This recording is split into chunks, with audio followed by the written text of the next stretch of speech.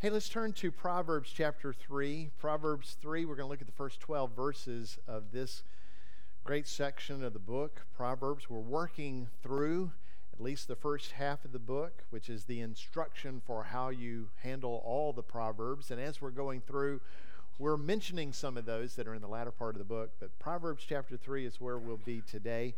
Begin with me in your Bibles at verse 1.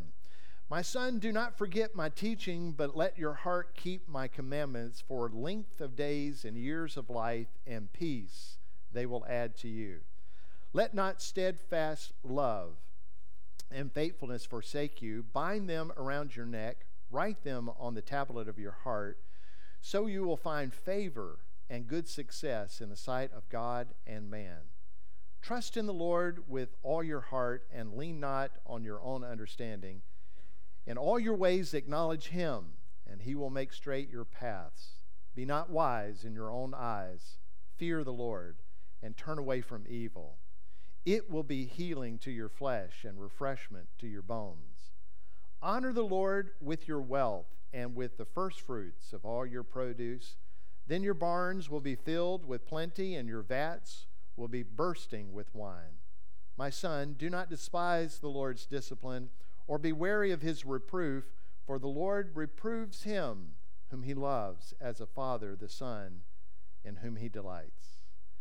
Now, Lord, we've read your word, and we pray by your grace you would give us the measure to understand it and the grace to apply it. And we pray, Lord, that would be a glorious way of life for you and the way of wisdom for us that ends with life. Thank you for Jesus, who is the perfection of all these words, and for our rest that we have in him when our faith is placed in him. We pray that his Spirit would teach us. In the name of Christ, amen. Well, in this section of Proverbs, we find arguably the most popular and most quoted of all the Proverbs. Trust in the Lord with all your heart. Lean not on your own understanding. In all your ways acknowledge him, and he will make your paths straight, or in this translation, will make straight your paths. That is the central message of the Bible. That is the gospel in the Old Testament. It's the same message in the New Testament as well. That if you want hope for today, if you want hope for eternity, then trust should not be in yourself. Trust should be in the Lord. It's in him we find hope, so we place our trust in him. It's the call of the gospel in the Old Testament. It's the call of the gospel in the New Testament to put your trust in the Lord rather than in yourself. Submit your ways to the Lord rather than your own ways. Make life about the Lord and his way, and life will be full and rich.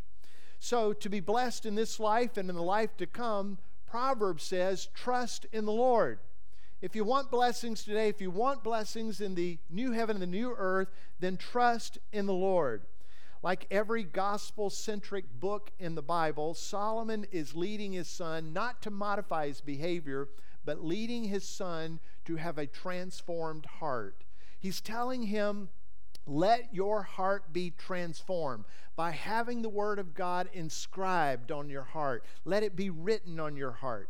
We recognize in this psalm, like we recognize in the rest of the Bible, that only God can do a genuine work in the heart of mankind. You can't change your heart. Your husband can't change your heart. Your wife can't change your heart. Your mom and daddy can't change, although they try. God alone can change hearts, and he does bring transformation to hearts. The way he does that is he gives us a new heart. He makes it that we could be spiritually born from above with a new heart. So Solomon's appeal to his son is to let God's instruction, let God's wisdom work within his heart so that he might be filled with obedience and steadfast love and have faithfulness all the way to the end. Those words, loving kindness, faithfulness, obedience, they're all covenantal words. They are words that are given throughout the covenant of the Old Testament and the covenant of the New Testament in Christ Jesus. Now, I wanted to focus on that this morning, trying to figure out exactly what Solomon is saying to his son and what he's saying to us as well. So let's talk about those terms that are found throughout the covenant. First, in Exodus chapter 6, and then moving over to chapter 19, here's God's covenant that he's making with the people. All the way back to Exodus. This is rooted, of course, out of his covenant with Abraham. He says, I will take you to be my people, and I will be your God. That's God's offering to them. You'll be my people, and I will be your God. And then he gives this, if indeed you obey my voice and keep my covenant, you shall be my treasured possession among all people. So in the covenant, God says, I'm going to be present. I'm going to be your God, and you will be my people. And in that way of relationship, there is an exercise in the relationship, which is requiring obedience in the covenant. And as you are obedient, you will be my treasured possession. And of course, when God gives them that, he gives them the law that is required when we're in a covenantal relationship with God. His law is given, and the people respond to that law in chapter 19, verse 8, by saying, all that the Lord has spoken, we will do. So the covenant begins by God saying, I want a relationship, and I want to be yours, and I want you to be mine. In this relationship, here's the way you are to live, which is obedience. And the people say, we agree. We agree to everything that you have called us to do. And then in chapter 20, he says that he would show steadfast love to everyone who loves him and obeys his command. So there is stipulation to this covenantal relationship. In the Old Testament is, you will be my people, I will be your God. Obey me as I love you. You ought to be loving me and responding to me in obedience. So it's no wonder to me why Solomon is telling his son not to forget the commands of God, not to forsake the instruction of him, his father. Now, remember, Solomon's instruction is the command of God. It's the word of God. Solomon is just not speaking as a father. He is speaking as a father who has been granted wisdom from God. Remember, Solomon has asked, God, will you give me wisdom that I might lead these people? And God gave him wisdom unlike any other person has ever received it. No one was like him before. No one is like him since, except for Jesus, the Son of God, God incarnate himself. So this instruction that he's saying to his son, make sure you're holding on to this, is the wisdom of God. Hold on to wisdom. So in God's covenant relationship, he requires of Israel obedience, love, and faithfulness. And Solomon is telling his son, be obedient, be faithful, and be full of love. Let that be written on your heart. Now today, we are not called to obey the law of Moses because that law has been fulfilled by Jesus Christ. In the new covenant that God has established with us through Jesus Christ, we are to obey the law of Christ. And the law of Christ is summarized in two statements. It is this: love the Lord your God with all of your heart, soul, mind, and strength, and love other people to the measure that Christ has loved us. Now, if you're kind of tweaked out about that and you're thinking, hey, Randy, what are you, forsaking all the law? Oh, no. The Lord said, all the law of the Old Testament and the words of the prophets hinge on these two things. Love God with all your heart, soul, mind, and strength, and love your neighbors yourself. So we're in the same vein. This is the covenant that God has established in the Old Testament, the covenant that God established in the New Testament, and it is the covenant relationship that you and I have. We're called into the relationship by Christ. And here's what Christ is saying: I want to be your Lord, and I want you to be my people. And I want you to obey me. If you love me, you will obey me. And then what he says?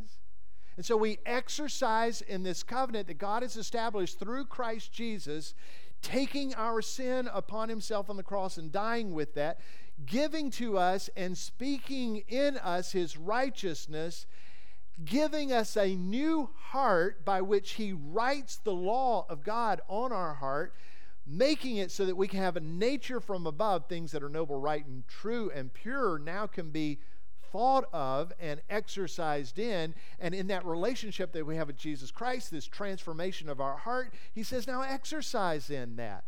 That is the way that God is working within us right now. So a wise person recognizes that he is not to be trusted to set the course of life for himself, but instead lets Christ set the course of life. He trusts in him rather than his own understanding. He acknowledges Christ in all of his ways and walks in those ways. And in this, a wise person knows without God's help at seeing things that she will not understand things as they ought to be, so she asks God to give her insight to the way she should go. And a wise person walks with the wisdom and acknowledgement of God in all the ways of life, trusting that he will make the paths of life straight. The reward of life is that. So the most common question that I get asked in life and in Bible is, Randy, how do I know the will of God? I've got this job opportunity coming up. How do I know what God's will is? I'm thinking about asking this person to marry me. How do I know what God's will is? Or we're thinking about buying this house. How do I know if it's the will of God to buy that? Can I just remind you that very rarely does God give us specific instruction. I mean, it happens. But most of the time, what God wants us to do is to be rooted in His Word, so much rooted in His Word that we have a biblical worldview. In other words, we see the world through the Bible. And as we see the world through the Bible, we don't trust in our own understanding. We lean into the understanding that God has. And we take the path of God. We take the wisdom of God and we apply it to our life. And in that, we make wise decisions. Paul is a good reference in that. Rarely did God specifically tell Paul where to go. Now, he would stop him from going sometimes, but rarely would God ever tell Paul where he is to preach next. What Paul did is he went to the city, and he went to the city to preach the gospel. He knew that's what God's call was.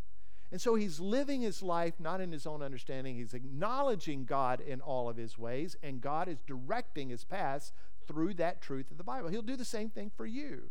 You will know the decision to make based on you walking in the path of Christ with the wisdom of Christ. And in doing so, Proverbs chapter 3, verse 4 says that we will find favor and good success in the sight of God and man. Does that sound familiar to you? That you would find favor with God and man? Does that sound at all familiar? Sure. Luke chapter 2, verse 52, in summary of Jesus' life, he grew in stature, in favor with God and man. Now, let's think about that for a moment, because Jesus is the fulfillment of what Solomon is instructing throughout Proverbs. So the book is written to his son Rehoboam, who is going to be the crown prince, or he is the crown prince. And so he is writing instruction for the king of Israel. This is the way the king of Israel ought to live. But fulfilling this will not be done by Rehoboam. In fact, he's going to do the exact opposite. He's going to go his own direction, in his own paths. He's going to walk in folly. But there is one coming in the future, namely Jesus Christ, who will fulfill every command and every instruction that Solomon gives. He is ultimately the king of Israel and the king of the universe, who is perfectly wise in every way. All right, but you and I can have that kind of favor with God and man when we obey and respond in the instruction that God has given us and walk with wisdom. Now, Jesus was perfect in that. From the very beginning, it was that way. Even his parents made sure that Jesus satisfied and fulfilled every requirement of the law. In fact, in Luke chapter 2, verse 39, it says, "And when they, his parents, had performed everything according to the law of the Lord, they returned into Galilee, to their own town of Nazareth, and the child grew and became strong, filled with wisdom." If you're one to mark in your Bible, you might just circle that and make a reference to Proverbs. He's filled with wisdom because Jesus is wisdom. He's perfect in all ways, and the favor of God was upon him. And then, of course, as he's growing older in his adolescence, he increased in wisdom and stature and favor with God and man.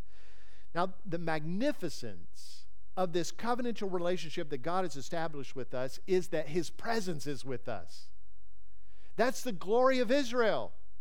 That I'm going to be your God and you will be my people and I will dwell. You remember when God told them to build the tabernacle, the tent of meeting, and He positioned it in the camp? You remember where He positioned His presence? Right in the middle of the tribes. He wanted right in the middle. And that was a way of saying that I am choosing in this covenant relationship to be in the midst of you. That's the glory of this new covenant that we have in Christ Jesus. That He doesn't camp with us. He lives within us, right in the midst of us. He goes where we go. He goes through the trials with us. He goes through the joys with us. He is in the midst of us. So this great covenant relationship, God says, I'll take you as my people and I will be your God. And in the covenant relationship that we have with Christ Jesus, He says, you will be a people for my possession. 1 Peter chapter 2. And the Bible ends with a glorious promise. In the next to the last chapter, he says that we will be with Him and He with us. We will be His people. What a magnificent promise we have given to us in Christ. So when we understand that, when we understand the covenant that God has established for us and what He is affording to us, we respond, and I think this is what Solomon is telling his son, we respond in this way: Lord, I surrender my life to you, transform my heart, and write your law on my heart. Transform me from the inside out. See, that's the work of Christ. Christianity is not us doing good in our own strength. Christianity is us coming to the conclusion we cannot be good. We fall desperately short of that. God, make us new. Make us new from above. Make us to be born not of human determination. Make us to be born of spiritual determination. Make us to be born from above. Make us with a heart that you can actually inscribe on our heart, and give us grace that we might be able to walk in the way of obedience with you, walk in wisdom. God makes it so that that's possible. All right, so but what Solomon is doing for his son is saying, work in a way that your heart has the law written on it. What you and I have is a greater advantage. You and I have, God, give us a new heart that you can write on. And He does. That's the glory of the gospel. He gives us a new heart. But now, if you notice in chapter 3, in these Proverbs, the way that they're written in this chapter and in many other places in Proverbs, you find that there's obligation. In every covenant relationship, there is obligation. And in the covenant relationship that God has with Israel, there's obligations that Israel has and there's obligations that God has. And in this way, Solomon is telling his son, there's obligation that you have, and there's obligation that God has. So in all the odd verses that I read for you, 1, 3, 5, 7, and all the way through, all those are the son's obligations. And in all the even verses, 2, 4, 6, 8, and on, that's all of God's obligations. So you're reading this in a rhythm of son obligation, God obligation, son obligation, God obligation. And I think that we can grow some insight from that. Let's just walk back through that. I've given it to you in this way in your handout, so you might make little notes along the side if you'd like to. Here's the son's obligation in the first verse. My son, do not forget my teaching, but let your heart keep my commandments. Now remember, anytime Solomon is saying my teaching and my commandments, those come from God. God has given those to him. Remember, Solomon says, I'm like a young child. I don't know how to go in and come back in. I don't know how to go out and come back in. I'm just so simple. Lord, how am I going to ever lead this nation of yours? And God says, because you didn't ask me for riches, because you didn't ask me for power and prestige, I'm going to give you wisdom and all that stuff. And so everything that Solomon is instructing his son is coming from God. Now here's what the son's obligation is. Listen, pay attention, don't forget, let it be on your heart. In fact, let it change who you are, this instruction. For the length of days and the years of life and peace they will add to you. Now there's one thing that we need to recognize in the promises of God. They are often given to us in great measure in this life, but they are always given in full measure in the life to come. So there are promises that are true today, but fully true in heaven. This is one of those. Kay's mother died before she was 50 years old, and I can tell you, as the Lord is my witness, I've never met a more saintly person. She had been and was in a process of being sanctified in the image of Christ, and she demonstrated that like nobody else that I ever knew. She had the disposition of the Lord Jesus. She, by the promise of God, ought to have lived long days and years. But those days and years were cut short. And if you don't understand the Scripture in the timeless nature of God, then you'll misunderstand events like that in life. This is given to us in some measure today, but fully in the measure of heaven. My mother-in-law was absent in her body at the age of 49, present with her Lord, and she lives today as I live today. She is not with body, but one day her body will be resurrected out of her grave in Sulligent, Alabama, and it will be glorified and be made eternal, and her years will last forever. That promise is given to her. It's given to us. Now, generally speaking, this holds true. If you obey your Father's instruction, and your Father's instructions come from God the Father, generally, you are going to live longer. In other words, if you are not sexually permissive, you have zero chance of having an STD. If you are not drinking and driving, you have zero chance of driving drunk and dying. If you follow the instruction of your Father, and your Father's instructions come from the Lord, your days will be lengthened, and they will be with peace. The word there is shalom. What he is saying there is your life in the days that God has given to you, in the years that God has given you, if you follow the instruction of God, your life will be at peace. And that is an Eden-like way of living. In Eden, there was shalom. Peace with God, peace with self, peace with others, peace with creation. What he's saying is, if you will obey my commands, the instructions that I'm giving to you, then you will be at shalom with God. You will be shalom with self, made in the image of God, given the new heart of the Lord Jesus Christ. You'll be in shalom with others because God will fill your heart with love, and you'll demonstrate that love to other people. You'll be in shalom with creation, coming alongside of the work of Christ, reconciling all things unto himself. It's a principle for today that is fulfilled in eternity.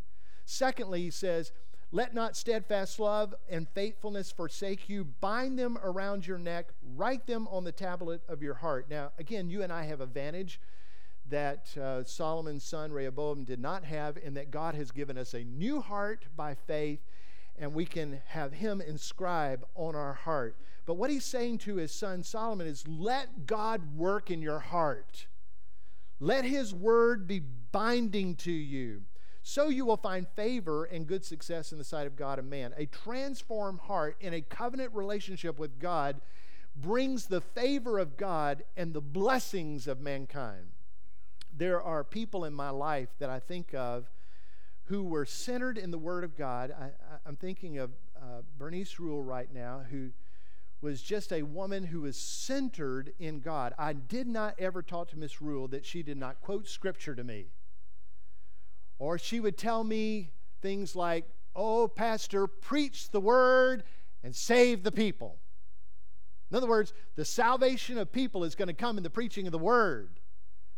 I can just hear her and see her and know the expression. I can tell you people like that in my life have the favor of God, and they have my favor as well.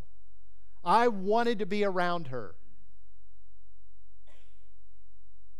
Are we those kind of people that have determined to let God write His word on our heart, to be faithful to that word, to bind His word around our neck, to not take it off when we're at work, to not take it off when we're behind closed doors, but leave the word of God on us at all times and let its expression be in our words, in our decisions, in our purposes, and in our intentions. And at that, we'll have favor with God and with mankind. And then, of course, this famous verse that you know so well about trusting in the Lord. Let's just read that out loud. Maybe you have it memorized. I memorized it a long time ago in another translation, but we'll read it out of this translation. Let's read it together. Trust in the Lord with all your heart and lean not. Oh, see, it just comes out. Lean not. I'm sorry. Let's start it again. Trust in the Lord with all your heart and do not lean on your own understanding. In all your ways acknowledge Him. And here's God's obligation. In all your ways acknowledge Him, and He will make straight your paths. You trust Him. You acknowledge Him.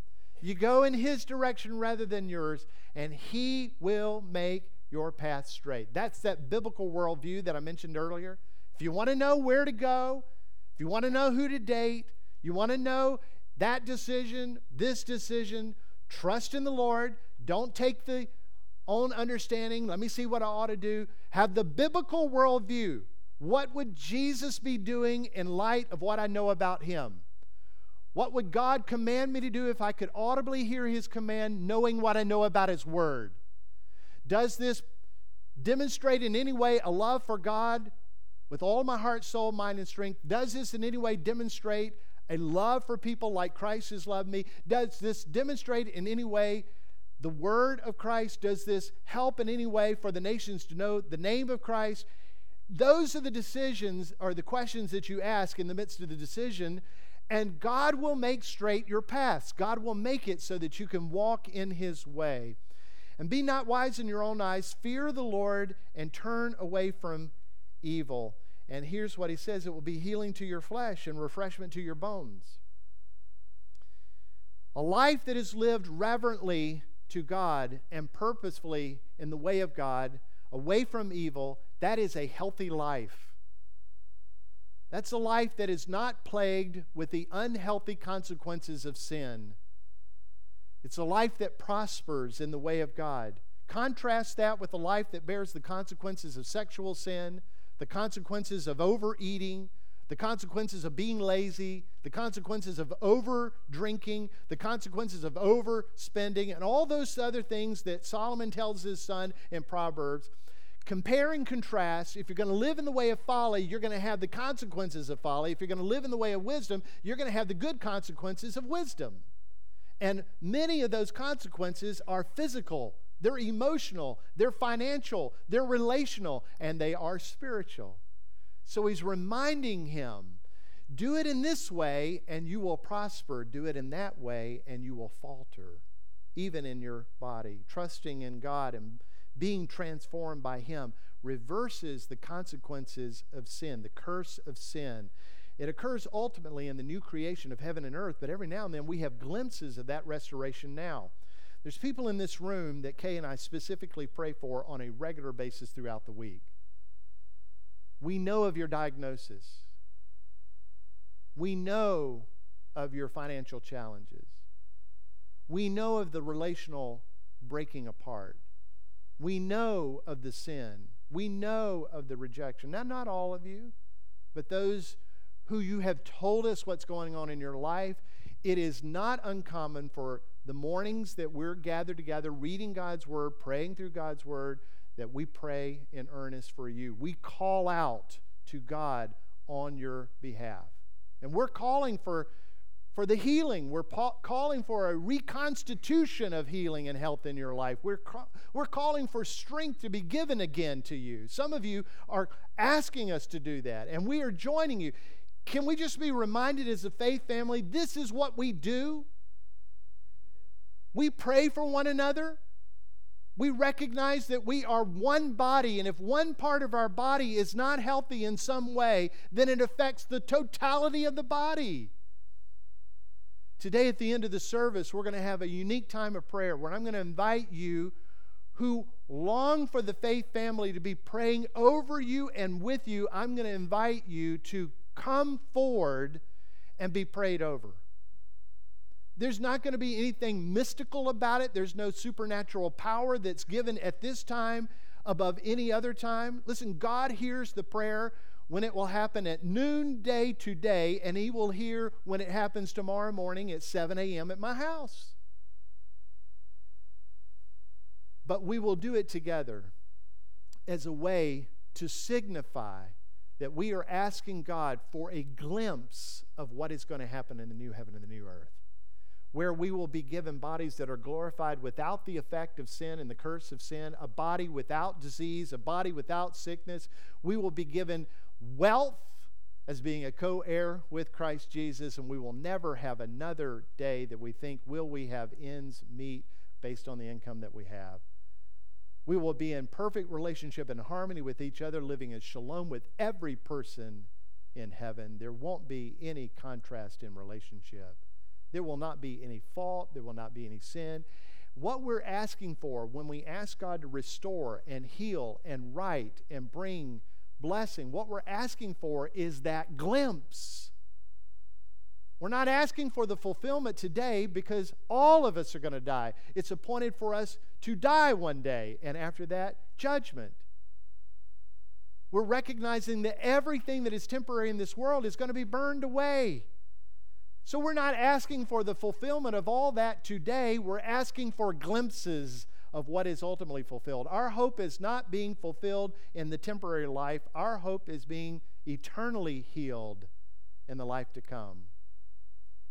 But we ask, and when we see it, when God heals, and we have seen God heal, and when God provides in a miraculous way, we get a glimpse of what heaven is going to be like one day.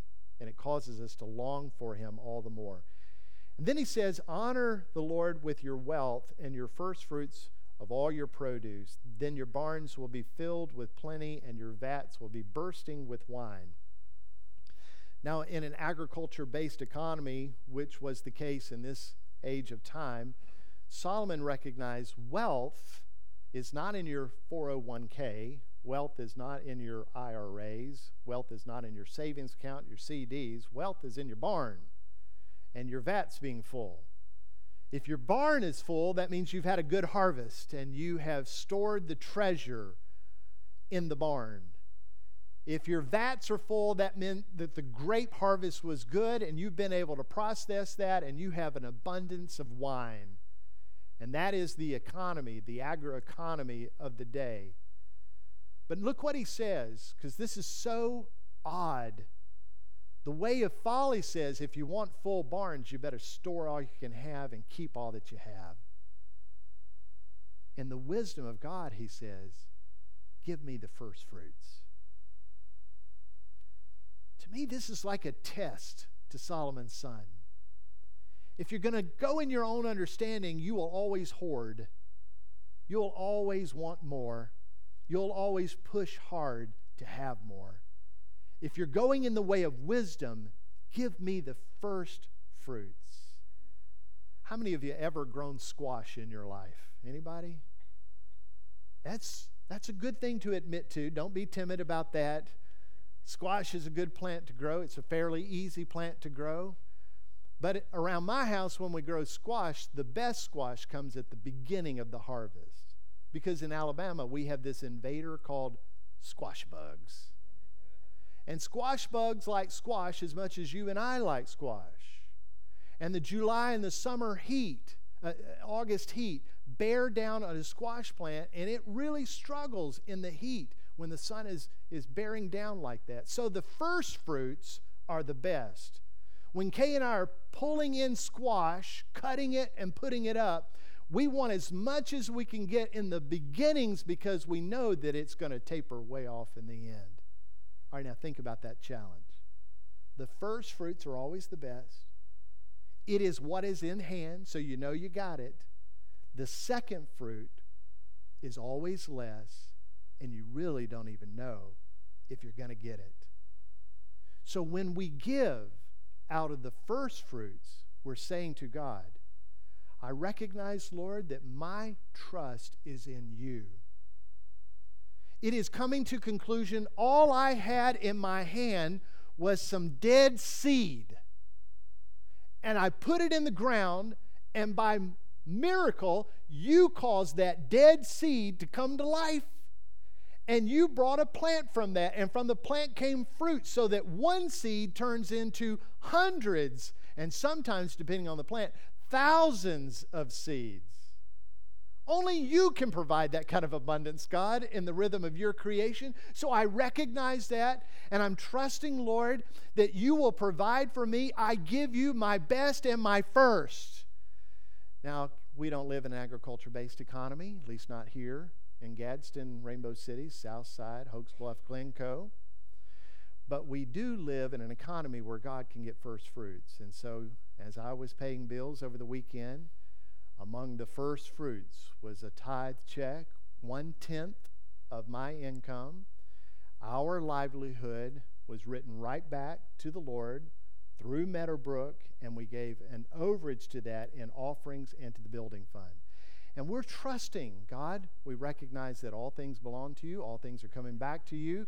You have given to us fruit, and we are giving back to you as a reminder to us that all things belong to you, and we need this exercise. Can I just tell you that I want every one of those dollars? Can I just tell you that I struggle at times to write the check because I'm thinking, I really would rather have this for me?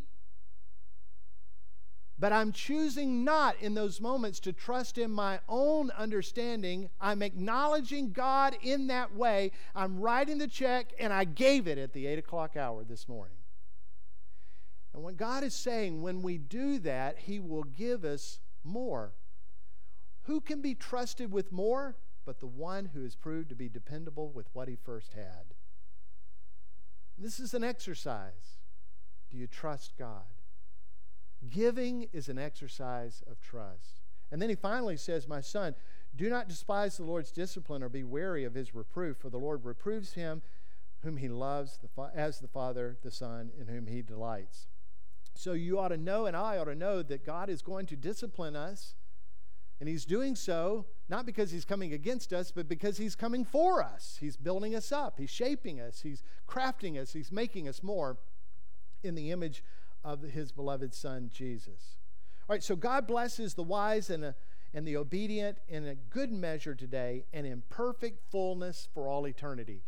Now, if you don't get that summary statement, then you're going to begin thinking in this little wacky prosperity gospel thing that's going on in the U.S. and we have propagated around the world, and it doesn't hold true.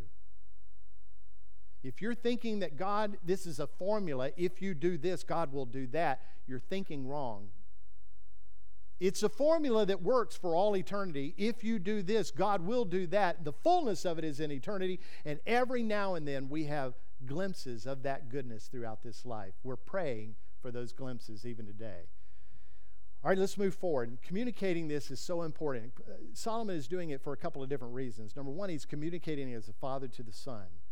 If you're a father, if you're a mother, then God requires of us in Deuteronomy 6 to teach the commands of God to our children. In that way, grandparents can speak God's truth to grandchildren, and we ought to do that. And Deuteronomy chapter 6 tells us exactly how to do that. When you're coming in, when you're going out, when you're sitting down, when you're rising up. Put it over your house, put it in your house, put it on the doorway. Remind each other always of it. So Solomon is doing that when he's saying to his son, here's the instruction of God. Let it be written on your heart and bind it around your neck. Because that's what a dad, that's what a mom ought to do. But he's also saying it as a king to his son. And so as a king to his son, he recognizes that God has instruction for the king. He tells him this, go to that next slide if you will, that this is what it shall be for all the kings. Have the book of the law and read it every day. Let it direct you. All right, so we don't have kings in the U.S., but man, do we ever wish the president and our leaders would have God's holy book and read it every day and let their direction of our country be from God's word. Wouldn't we love that? All right, what about your boss? What about the employer of your company? What about the board members? What about you? if it's good for King Israel to have the book of the law and judge and communicate and lead out of the book of the law, don't you think it's important for us to lead in such a way from God's book? Yeah, sure. I don't know if this is going to pass, but I had a gentleman come up to me after the first service and he said, Randy, I've ordered this study Bible app for my phone and I put it off as a management expense in my company because you said I ought to read God's Word and know it so that I can lead my company in that way. If you can get that by the IRS or the state revenue, go for it. But he got the right concept that if he's going to lead his business well, he better be reading God's Word well and applying that Word in his life and leading from that. I think that's what Solomon is doing. He's helping communicate God's truth. I wish I could tell you that Solomon did that all the way of his life, but he didn't. He started out with the wisdom of the Spirit, and he started out on a journey of wisdom. But he didn't end that way. In fact, somewhere along the way, Solomon allowed folly to take over his life. And where God had one mystery for man, a man was to leave his father and mother, come together with a wife. The two would become one. That mystery would point to the gospel of Jesus Christ. Somewhere along the way, Solomon went in his own direction and ended up with a couple of hundred wives and 700 concubines. He obliterated that illustration from the past. Somewhere along the way, Rehoboam determined that he knew what was best. The first thing he did as the crown prince when he became king was he asked for wisdom. And the king's seasoned advisors came to him and gave him wisdom. And he said no to them. And he went to his peers, the young guys, and heard from them. And they led him astray. He took the path of folly. I wish I could tell you that Solomon and Rehoboam ended well, but they did not apply the wisdom of God. And it cost them, and it cost a whole lot of people as well. Do you know the kingdom divided because Solomon's choice to walk in folly? Rehoboam brought great division among the 12 tribes so that they became 10 and 2 and were divisive and hostile against God and sometimes against each other.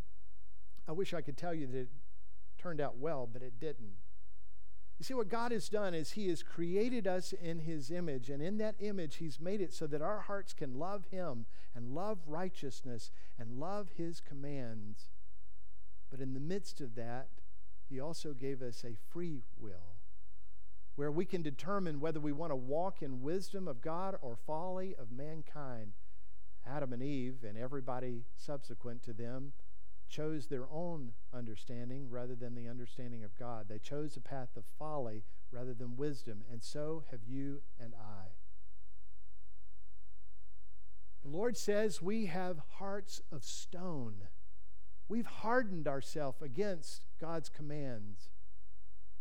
But my friends, the gospel, the good news, is that Christ came to provide for us a covenant where He says, I want to be, you are my possession and I want to be your God. I want to give you a new heart, not a heart of stone, but a heart that is pliable. I want a heart that I can inscribe my law on. I want to put my law in your heart, to love God with all of your heart, soul, mind, and strength, to love other people like I have loved you. I want you to have that kind of heart. And that transaction began on the cross of Calvary, where Jesus took all of our unrighteousness upon Himself, and He bore the weight of all of the justice of God against that sin, and He paid sin's costs there as He was bleeding out and breathing His last, so that you and I might be forgiven of our lawlessness. And then the great exchange took place in the resurrection, where He says that we can have resurrected life, spiritually born from above, so that we can have a new heart. And in that heart, He would live by His nature, and His commands would be obeyed by the power and the strength of His Spirit. That's the glory of the gospel. But the choice is yours. The choice is mine. Which will we take? Will we stay on a path of folly in our own understanding, doing life as we want to do it? I can tell you, as Solomon told his son, it will end in destruction. Or will we begin a journey of a new heart, walking in wisdom to the commands of God? That ends in prosperity, genuine prosperity. Which will it be for you? Would you bow your head, please, and close your eyes? The Lord Jesus has lived up to every obligation of righteousness that was required for holiness, and He's willing to credit that to you and me, who would be willing to forsake our way for His way.